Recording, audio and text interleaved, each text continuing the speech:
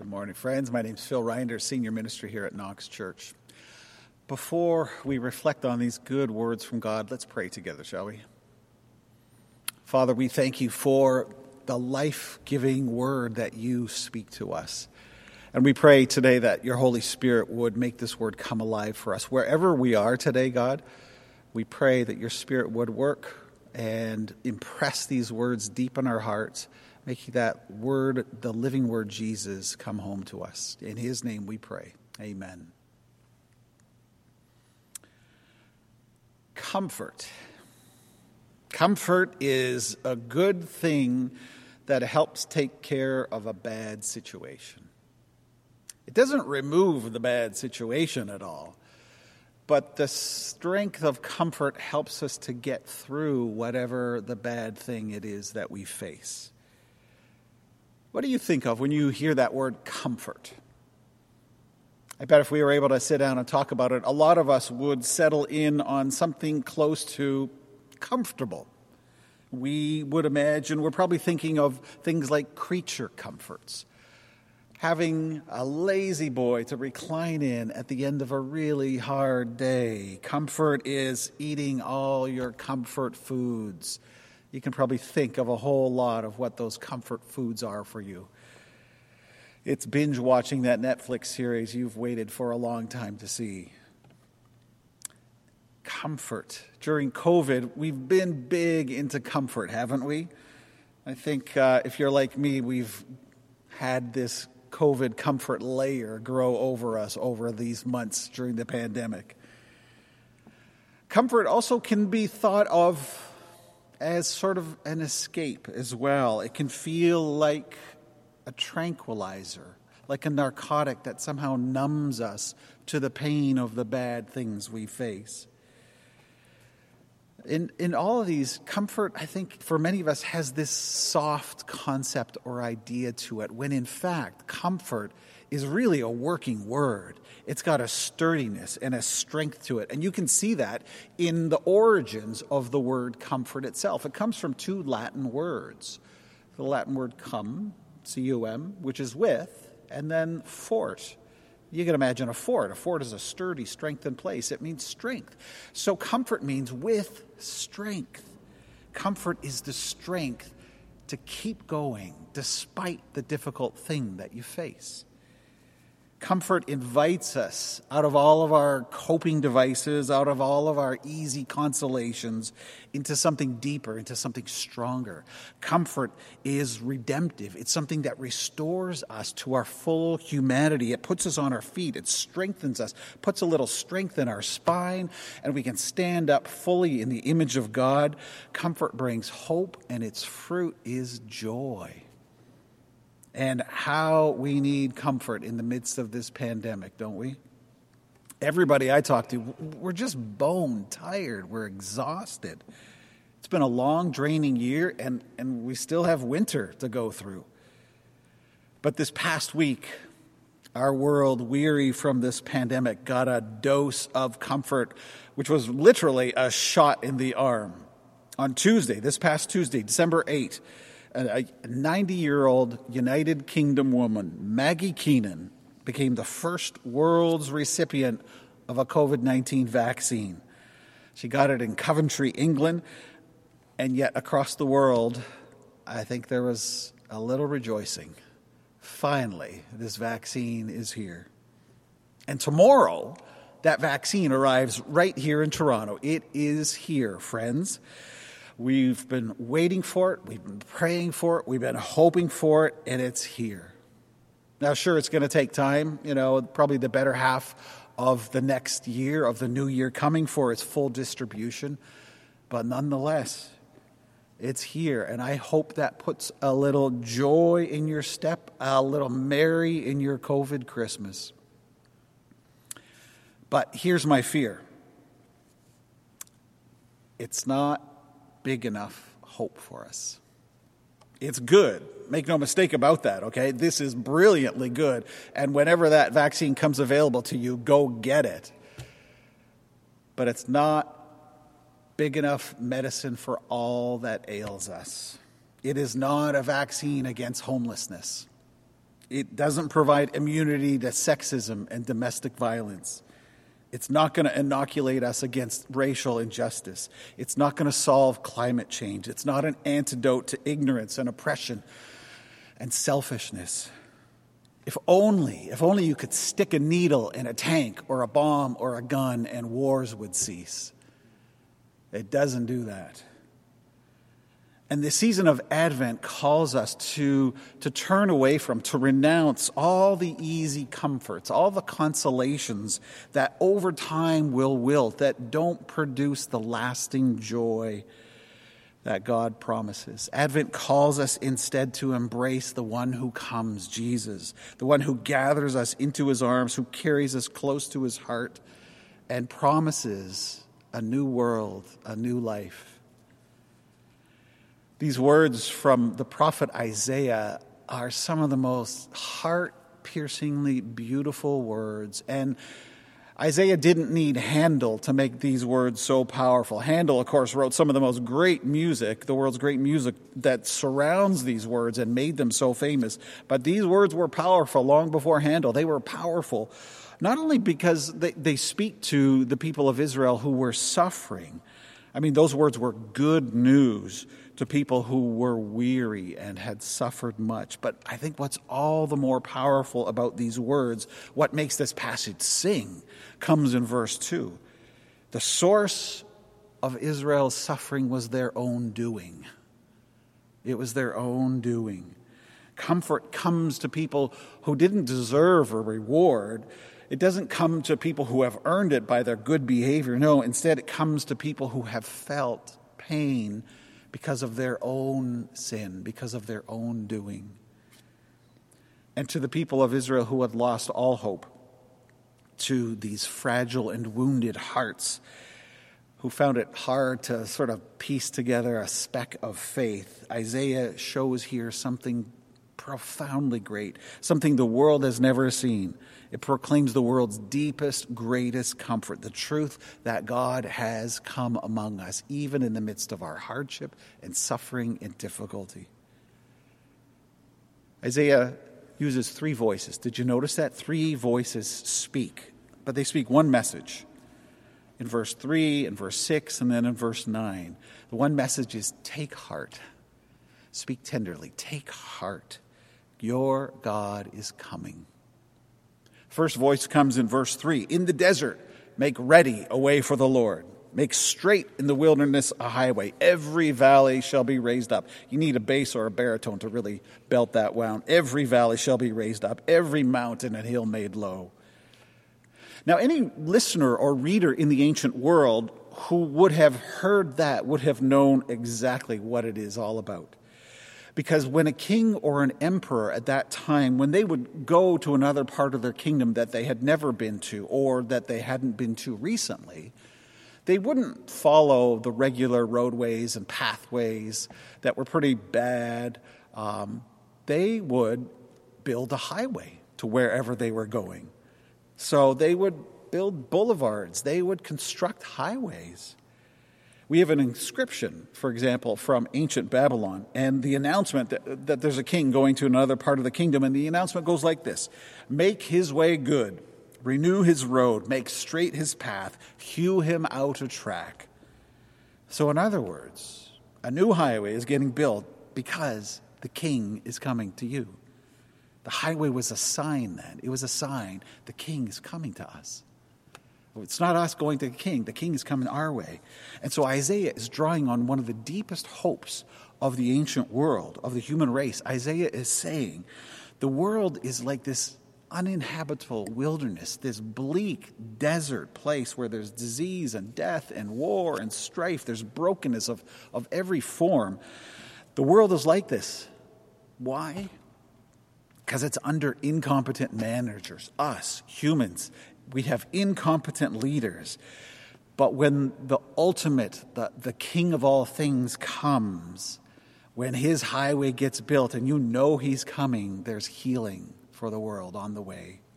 There's a highway, Isaiah is saying. He is coming.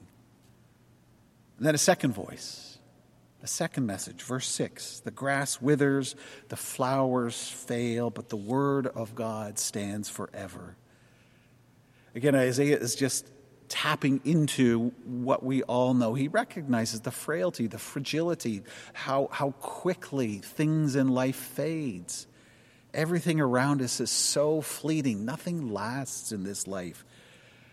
Your fresh Christmas tree is a perfect symbol of that, because in a few weeks, all the needles are going to be falling off it. They're going to be littering your floor of your apartment or home. It's withering, it's done, it's wilting. It's a picture of our need for God, for the only one who can lead us out of the wilderness, the only one who can do what we need to bring us life. And then Isaiah says it's God's word. Everything else is fragile. Everything else is fleeting, but it's God's word. His promises, they stand forever. They are the lasting hope. They're the enduring comfort. And then a third voice. In verse 9, it speaks of a warrior, of someone who's got some power and some might. The comfort that brings hope to our lives is, Isaiah saying, there is someone who has the power to change this world. He's coming. Verse 10 says he comes with power and his arm rules for him. Now his arm is very important. It was a Hebrew metaphor for power, for the strength to be able to do what you will. But what is that arm doing? Now here's where all of a sudden the image shifts. That strong arm, we read, he tends his flock like a shepherd. He gathers up the lambs in his arms and carries them close to his heart. He gently leads those that have young. This is the king every one of us knows is here in this world. This shepherd warrior, the one who has the strength to do what needs doing, but who has the gentleness, the kindness deep in his heart to care for the least and the last. This is the reason why whenever we see someone weak who's being trampled on, someone vulnerable being dealt with unjustly, we know, even though in our dog-eat-dog world that it says that's just the way things are, we know, no, that's wrong. That's not the way things are supposed to be. Because we know there's a king, a mighty king who cares for the weak. We know there's a king who exercises his power by providing justice for the least and the last, for the little. And so we need never fear this warrior shepherd. Isaiah says he's a kind but powerful shepherd. And we need never fear this warrior shepherd because of what it tells us in verse 10. Verse 10 says, see, his reward is with him. Now you think of that, and you think, well, what reward is that? What does that mean? He's coming with his reward. We often think, well, it means if I bow my knee to him, I'll get my reward from him. But he's not talking about my reward. He's not talking about our reward. It says he comes with his reward. So what could be God's reward? What do you get for the God who has everything? If you look a little bit later in the chapter, you see God has everything, right? He owns the nations. He owns the mountains. The stars are his. We're like dust before him. So what in the world could make God feel rich, wealthy? Isaiah tells us he comes with his reward. And what is it? It's us. That's the shocking thing. Right away, it's his flock. He tends his flock. It's the weak ones. He gathers his lambs in his arms.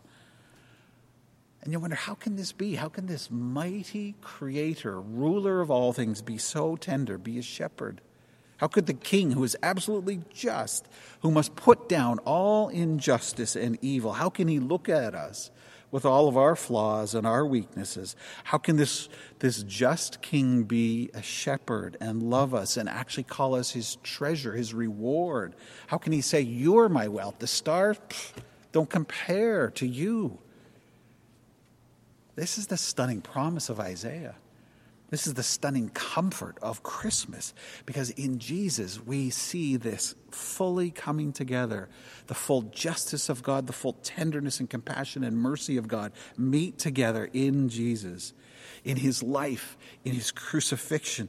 Jesus, he could have called to his Father at any time to get out of whatever situation. When he's being tried, when he's being strung up on a cross, Jesus could have snapped his fingers and all the angels of heaven could have come to his assistance. But Jesus had the strength to stoop, to be weak. He had the majesty to lower himself, to serve. This is the remarkable thing. In Christmas, in Jesus, the creator of all things, the ruler of history, has come down and has stooped low to lift up this world. C.S. Lewis says it this way. He says he must stoop in order to lift. He almost disappears under the load before he incredibly straightens his back and marches off with the whole mass swaying on his shoulders. This is the coming King. Jesus, he is the message of comfort and joy that Isaiah is speaking of, that he is pointing to.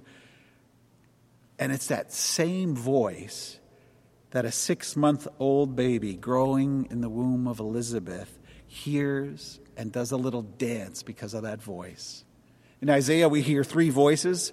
And in that Luke passage, one voice speaks, and it's an echo of those voices from Isaiah. Mary, who has just received the announcement from the angel Gabriel. Mary, whom the Holy Spirit has overshadowed, who has conceived in her a son, and who now is having morning sickness because of it. Mary, in whose body God and humanity have come together in a human cell. Mary's voice now announces the hope of the ages that Isaiah has prophesied about. Mary shouts out this hello to her cousin Elizabeth. And that 6-month-old baby growing in Elizabeth's belly has a little party and does a little dance because of that voice. Think of that for a minute. A 6-month-old baby growing in a mother's belly. That 6-month-old child is anywhere 7 to 12 inches, I'm told, weighs between 1 and 2 pounds, easily fits in the palm of your hand. That baby has begun to form lungs, eyelids begin to open up, has a unique set of fingerprints in its hand, and they begin at this point in time to focus in on sounds outside the uterus, outside the womb. Think of John. It's John the Baptist in his mother's belly. In the muffled darkness of his mother's womb, he's warmly snug in there. He's busy going about the work of duplicating cells and growing organs. He's beginning to kick and hiccup. The ambient noise of that baby is Elizabeth's digestive system and the pulse of her blood, her heartbeat. That's the rhythm of all he hears. But from beyond that world, he hears a voice. Into his world comes this voice, this promise of Isaiah's comfort has come in the messenger of Mary, and that baby dances a jig of joy because the reality of that voice is the promise of God that has finally come and that will change the world forever. It's the surprising joy of that life comes in the most unlikely places and people. To an unborn child in a backwater town, who would have expected? It's the same promise that comes to us, to you who can't believe you are God's treasure, his reward. To you who are pretty sure that your lack of spirituality, lack of devotion, has pretty much disqualified you from being included in God's family, his plan, his purposes. It's the joy that nobody's, even a 6-month-old floating fetus in a mother's belly, find their place in God's divine plans and purposes. It's the utter hope and joy that there is nothing in this world that can separate you and I from the love of God. And so in the womb of Mary, God has come. In the voice of Mary, good news in her greeting gets preached. On the surface of it, this story of Mary and Elizabeth meeting, it just looks like 2 women with heightened hormonal levels getting weepy and sentimental together, but it's not. It is Holy Spirit joy going on here. God has come. What the Lord has promised has been accomplished. It is happening. It is underway. other than Mary, that baby, John, growing in the belly of Elizabeth, is the first human response to the message of God's good comfort. And joy is the first response. Joy. The baby leaps for joy. It's what a baby can only know. Joy is an action. It's a movement of the heart that gets released in our lives. The baby leaps for joy. When we experience joy, we're just moved to act, right? Joy gets translated, gets transposed into an embodied action. We throw up our hands, we whoop and holler, we yell, we dance, we sing because of joy. Which is why I think Christmas is filled with so many great songs and specific carols, because of the hope of the world has come. Christmas is rightly filled with singing. What's your favorite Christmas song? Someone asked me that this week, and I was able to respond because I had heard a professor, Natasha Moore, talk about this. She saw a meme last year that said, if "O Holy Night" is not your favorite Christmas carol, you're lying. And I thought, bang on, that's exactly right. "O Holy Night" is the best Christmas carol ever. If it's not your favorite, I'm sorry, you're lying to yourself. Listen to the words here, okay? Long lay the world in sin and error pining, till he appeared and the soul felt its worth. We found our worth in Jesus. And then this thrill of hope. The weary world rejoices. He knows our need. To our weakness he is no stranger. Behold your King. Oh, Holy Night, it is just filled with the joy that God's good news moves in us. And that joy doesn't stop with just singing. It continues to move us into a certain type of life. I think Oh, Holy Night has one of the most magnificent verses in it. Listen to this. Truly, he taught us to love one another. So again, this is an action. We're moved to action. His law is love and his gospel is peace. These are the people we're called to be. Chains he shall break, for the slave is our brother, and in his name all oppression shall cease. Sweet hymns of joy and grateful chorus raise we. Let us all within us praise his holy name. In his name, all oppression shall cease. All of it. In his name. The good news of God's kingdom moves out of that Bethlehem place, out into a broken world.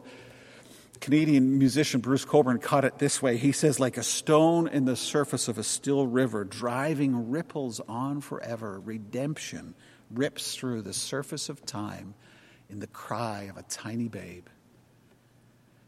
The comfort of God's good news gives us, the strength it gives us is the strength to freshly face all the wrongs, all the oppressions that still remain in the world, and now to let our joy move us into action. Trusting in the promise, trusting in the reality that God is with us, has come, is with us, that in Jesus the ripples of redemption go on and out. It moves us in joy, which gets translated into action, into things that we thought we might not have been able to do now, but because of this comfort that has strengthened us, because of the presence of God with us, we know we can do. And so we confront our addictions, both individually and as a culture. We stick with difficult relationships. We love our enemies. We reduce our spending so that we free up more money to sacrificially give to others. We challenge our cultural and social values that are out of sync with this kingdom of peace that God has. We stand up for justice. We speak for peace. I mean, these are all movements, actions of comfort and joy that get expressed. I think they're equivalents of a 6-month-old child in the belly of a womb leaping for joy. So whenever you act like that, it is a leap of joy because of God's good news, because God has made good on his promise, because a highway has been made. God has come to us, is coming to us, because a voice from beyond our world has spoken hope and life to us. In 2020, we are all weary. The world is weary with pandemic exhaustion. And so many people are setting their hopes on Christmas, right? Some experience of cheer and goodness in this long winter. I'm setting my hopes on Christmas too, but not on the gifts or the lights, but on that voice of promise that speaks, that message, that thrill of hope that God is coming with us, and what it means. It means that we have reason to rejoice no matter how weary we are. Amen. There's going to be a reflection question put up on our screens right now, and we're going to take time to simply allow the Holy Spirit to work with our spirits, to speak to us. So take time to quietly reflect. Here's the reflection questions. Think about whose strength is involved in the with strength of the word comfort. Is it your strength? God's strength? Both? And also, how might the joy of God's comfort move you to act this week?